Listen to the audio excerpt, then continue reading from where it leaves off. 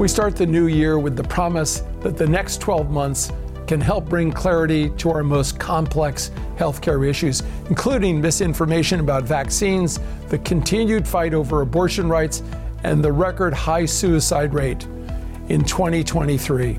We talked to leading experts on these topics. We've captured the key parts of these interviews and have important updates to share since our original discussions took place. Where have we been? Where are we going? This is Conversations on Healthcare.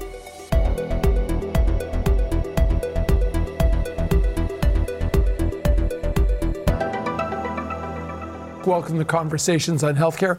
You know, each interview we conduct captures a moment in time. We know our guests strive to share the latest details they have in our conversations that started with our very first guest, and you remember it, Margaret? 14 years ago. I think it was early in September. We had the then Speaker of the House, Nancy Pelosi, on. That's right. And just think about that. That was 6 months before the Affordable Care Act passes in March of the following year, right? And we really wanted to come together and share new information and developments that occurred each month and week after we talked to them. We started off with the Speaker, and things only got more interesting from there. Years later, as we review some of our most consequential interviews in 2023, we'll update you on where things stand now. Take, for instance, our interview in October with Dr. Mandy Cohen, the relatively new director of the Centers for Disease Control and Prevention. At that time, COVID, flu, RSV vaccination seasons had all begun in earnest. Well, first, more than 10 million Americans have already gotten the updated COVID vaccine. We're continuing to see millions of Americans get their updated flu shot. RSV, again, is only for our older adults, and we have an immunization for our babies, and that's historic. We've never had that before. But I do think that folks need to hear from trusted partners, trusted folks in their lives. Often that is their doctor, or maybe it is a nurse practitioner or a nurse that they see. We know from our research, those continue to be the most trusted messengers related to this information. The most common reason that someone did not get vaccinated is that their doctor didn't offer it to them, and they didn't talk to them about it. And right. So those are really powerful moments and conversations. So we are doing a lot of talking to our physician community, to our nurse practitioner community and nursing and others to talk about the importance of just bringing it up with your patients. And look, we've looked at this data very closely. I think these vaccines have been studied extensively by independent bodies, and the safety of them has been, reviewed. I wouldn't recommend vaccines for the American people that I wouldn't recommend for my own family. So I've gotten my updated COVID vaccine, got it last week. I got my updated flu shot. My kids who are 9 and 11 just got their updated COVID vaccine yesterday. In fact, my husband's been vaccinated, my parents who are over 65. So again, this is something I'd recommend for my own family to keep them safe. Well, just a few days after that interview, Margaret, the country learned there was a shortage of RSV immunizations. And in fact, Dr. Cohen and the CDC had led the efforts to provide hundreds of thousands of additional doses. And the better news for the CDC, Dr. Cohen correctly predicted it would be a late flu season, correct? Mm-hmm. And we also heard from Dr. Anthony Fauci, who helped lead the nation's COVID response early in the year. He's expected to testify before the House committee. That will be a must-watch interview. I think he's doing 2 private transcripts and 1 live interview, so I know Americans will be tuned into that. He explained to us the importance of maintaining good ties to that country, in that country being China, which is so important in all of the issues in public health. The situation right now with the enmity that we have towards China is very counterproductive. The more we make accusations and the more we push against them, the more they pull back. And in order to be able to have the kind of broad global surveillance, global cooperation, global collaboration you've got to have a relationship the way we had before COVID, right? Which was a relationship of exchange of scientific information, supporting each other, and a lot of very good science has come out of China, particularly in the field of infectious diseases, right. But other diseases. We've had collaborations with the Chinese for decades and decades. Now, if you ask somebody, it looks like we're at war with them, which is really very non-productive. The anti-vaxxer movement also was part of our conversation with Food and Drug Administration Commissioner Dr. Robert Califf. He explained the impact that the continuing falsehoods about vaccines is having on the United States. I think misinformation is actually the leading cause of death in America now, because so many people who die could have done things to change it had they gotten better information in a way which motivated them to act in very simple things like taking proven medications to prevent cardiac events, for example. And certainly vaccination is another example of the same thing.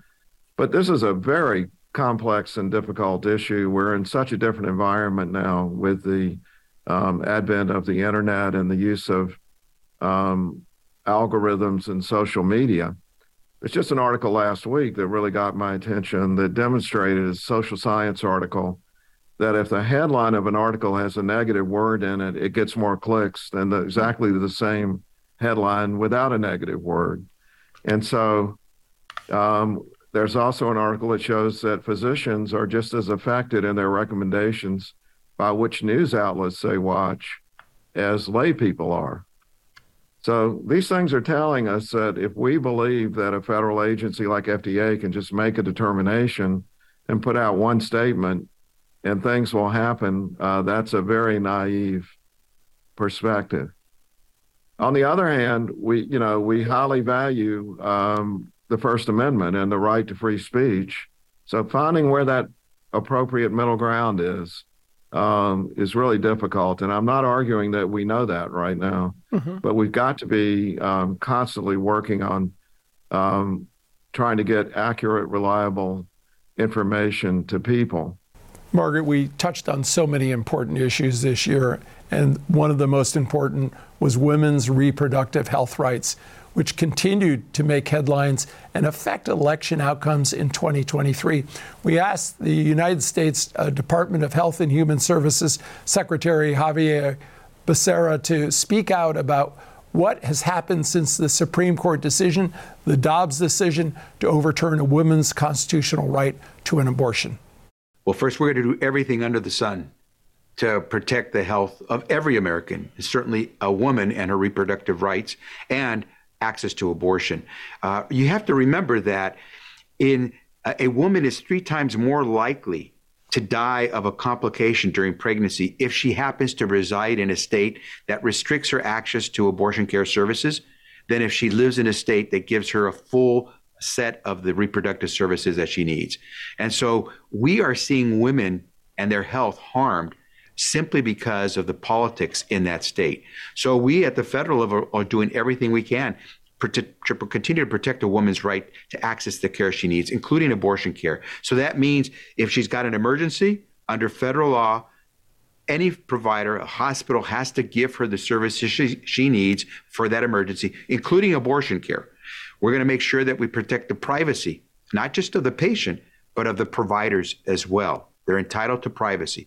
We're going to make sure that if there's a medication that's available for any American that's prescribed because it is safe and effective, that a woman has access to it. So medication abortion, mifepristone, everybody hears about the drug. That is safe and effective. We're going to do everything we can to make sure every woman continues to have access to Medicaid abortion. And so we're going to continue to work with those who are trying to protect a woman's rights as much as we can, because no American should have to go without their health care. Since our interview, new data have provided a clearer picture about abortion in America.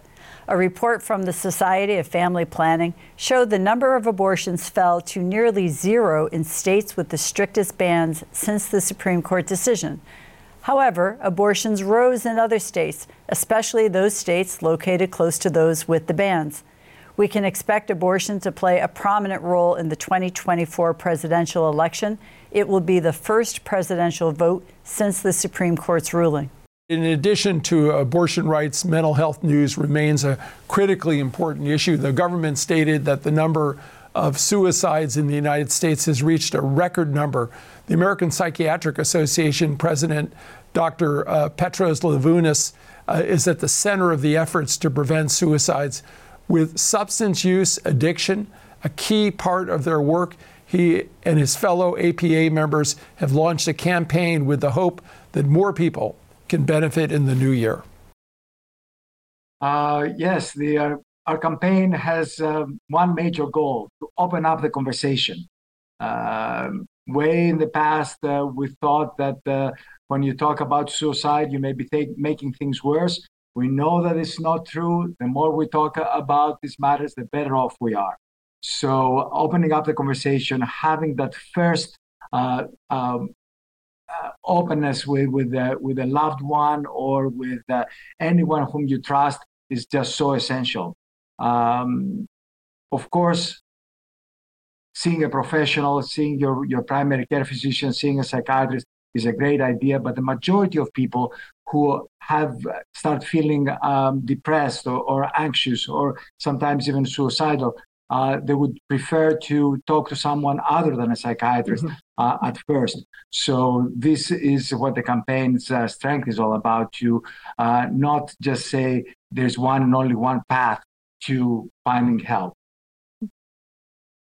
Well, Dr. Levounis, anxiety, of course, is a big contributor to distress that may get people to that state. And the U.S. Preventive Services Task Force has now recommended for the first time, I believe, that physicians screen all adult patients under age 65 for symptoms of anxiety. Are you and your members seeing, or are you hearing reports of an uptick in referrals coming from primary care and other physician and other healthcare provider practices? Do you think this is going to be helpful? It is going to be helpful. It is going to be to raise awareness about anxiety disorders. But we have not really seen the effect that you mentioned yet. Maybe too early. This just happened this summer. So we haven't seen the uptick that maybe we will experience in the future. But more than the specific referrals, it's once again in the spirit of opening up the conversation and making this diagnosis much less fearsome than they used to be. Dr. Sherif El-Nahal, the Undersecretary for Health in the U.S. Department of Veteran Affairs, says their most important clinical care and public health issue right now is preventing veteran suicides. The data show that 17 vets a day die by suicide. Thank you for asking about that, because it is my most important clinical priority for veteran care and also our most important public health priority to really reduce veteran suicides to the lowest extent possible. Even one veteran dying by suicide is one too many. Every single veteran suicide is a tragedy that we have to learn from. And we are doing that to the extent possible every single day. And we really have three prongs to our approach in reducing veteran suicide. The first is to make sure that crisis care is available to any veteran who needs it, no matter where they are. And our Veterans Crisis Line is on first with that. It's a much easier number to remember now. It's 988. And if you're a veteran, press 1. You get connected to a professional on the other end who can help you through that crisis and help you understand that there's a reason to keep going and a reason to live, and then connect you to VA care that's needed after that. On top of that, our emergency rooms, our clinicians and medical centers across the country are there for you. It is okay not to be okay. There's a stigma around mental health. For veterans, it could be life-saving to encourage a battle buddy, or if you're a caregiver loved one, to encourage that veteran to seek healthcare. We also have really important community coalitions that we are funding across the country. We've now given out more than $50 million in grants this year alone to community organizations that help fortify a veteran's social and support network to be protective against the risk of suicide. And finally, and very importantly, the work we are doing on gun safety and lethal means safety. We hand out gun locks with every opportunity we have. This isn't us wading into any type of political debate on guns. It's just allowing for a few extra seconds to minutes to help save that veteran's life. If they need to reach out for something to unlock their gun, or if their gun lock is with their caregiver or a loved one, that could be a life-saving situation where they would not use that firearm to die by suicide. And so between all of those initiatives, we're working as hard as we can on this very important public health priority. On another front, this is the time when many of us make our New Year's resolution. Have you made one yet? I have. Same as last year's and the year before. If your goal is to lose weight, you have the help in that battle. FDA Commissioner Dr. Califf shared his perspective.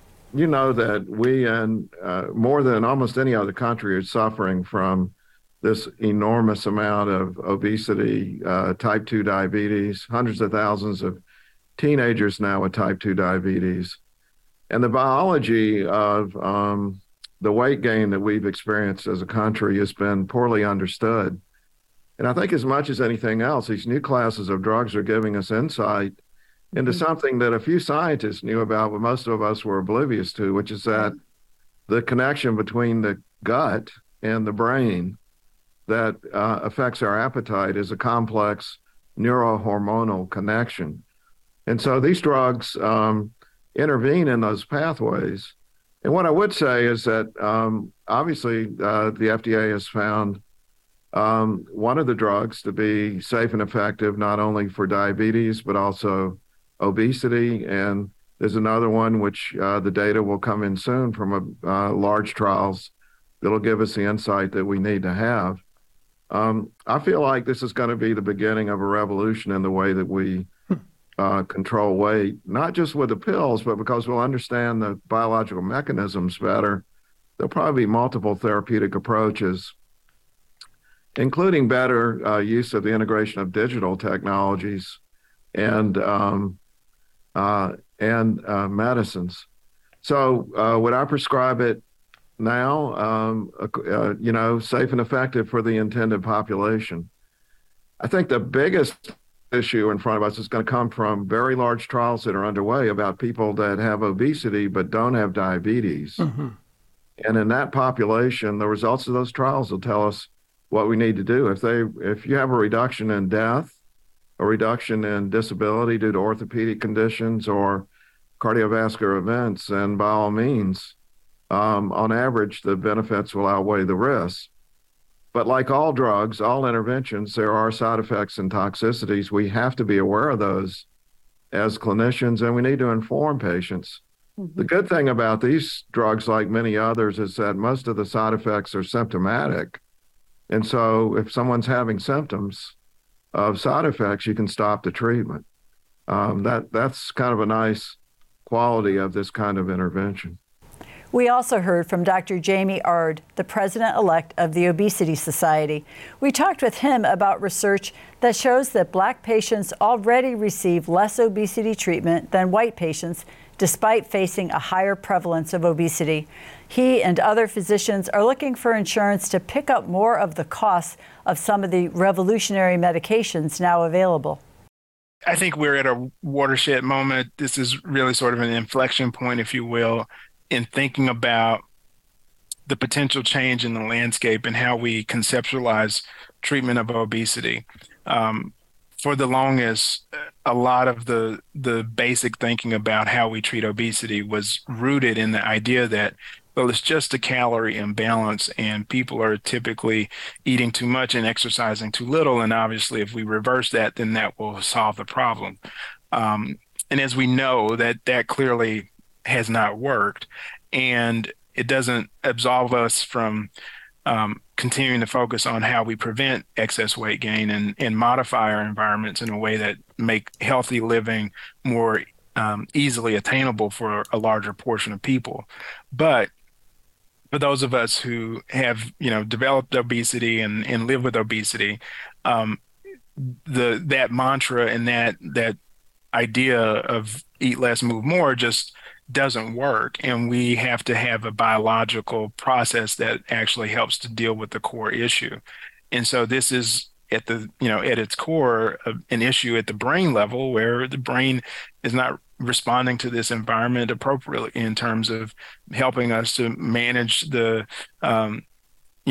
energy dysregulation that has happened in this environment. So medications actually really do get at that core issue, and they help the individual better respond to this environment and reduce intake in a way that allows for that individual to lose weight. And as our understanding has changed and evolved over time, we think that, our policies and the way we identify treatment and take care of patients should evolve with that.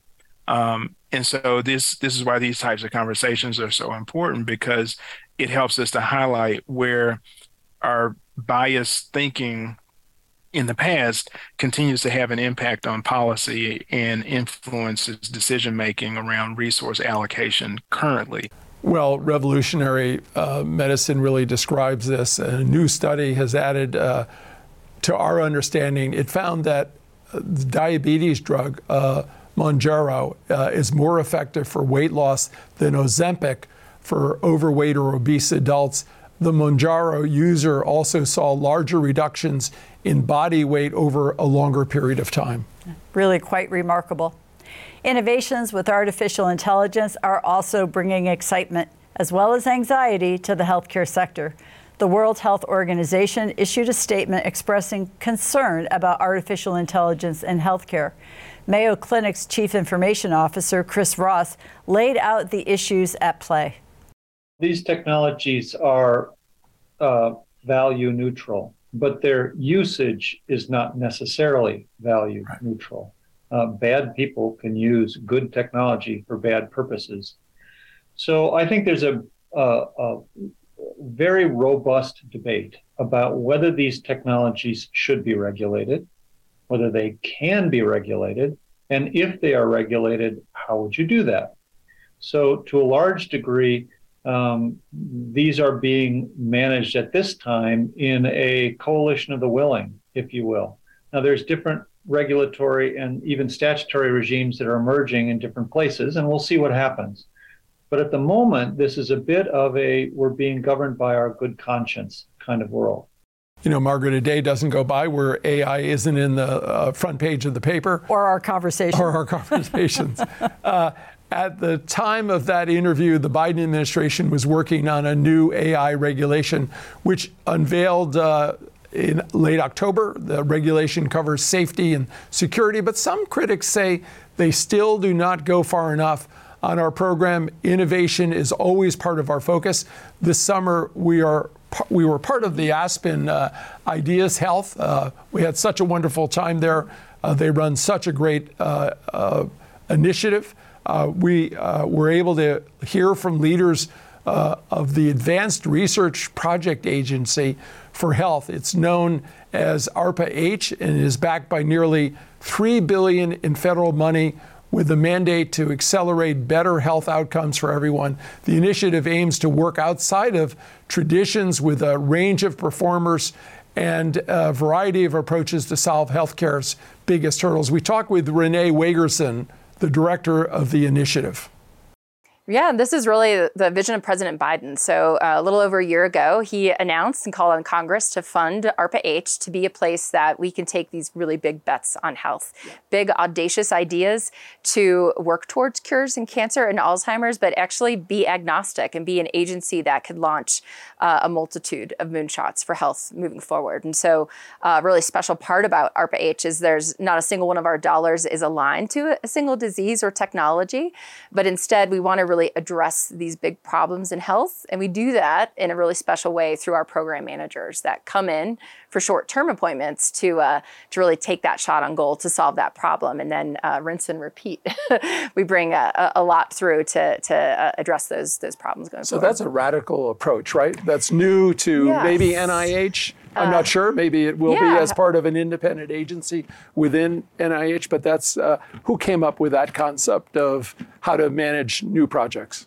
So it's not a brand new concept. DARPA, the Defense Advanced Research Projects Agency, has really developed the business model of being able to pursue, in their case, breakthrough technologies for national security in a problem-based approach, but really taking that business model where you give a lot of autonomy to those program managers to pursue those goals. But it's really the Congress that gave us our authorities to do special things like have direct hiring authority. So we can hire the experts who want to solve these problems very quickly, that we can bring in-house, and a lot of autonomy in decision-making. So while we have been stood up within NIH, and we have a wonderful relationship, especially with the technical world-class experts that work there, we bring in their insights to ARPA-H, but we're the ultimate decision makers. We set the timelines. We set those really aggressive milestones because that's our unique role in the ecosystem, to take these big risks that NIH, that the private sector can't take, and then we de-risk it, and then it leaves the agency. So that's really this new piece for us.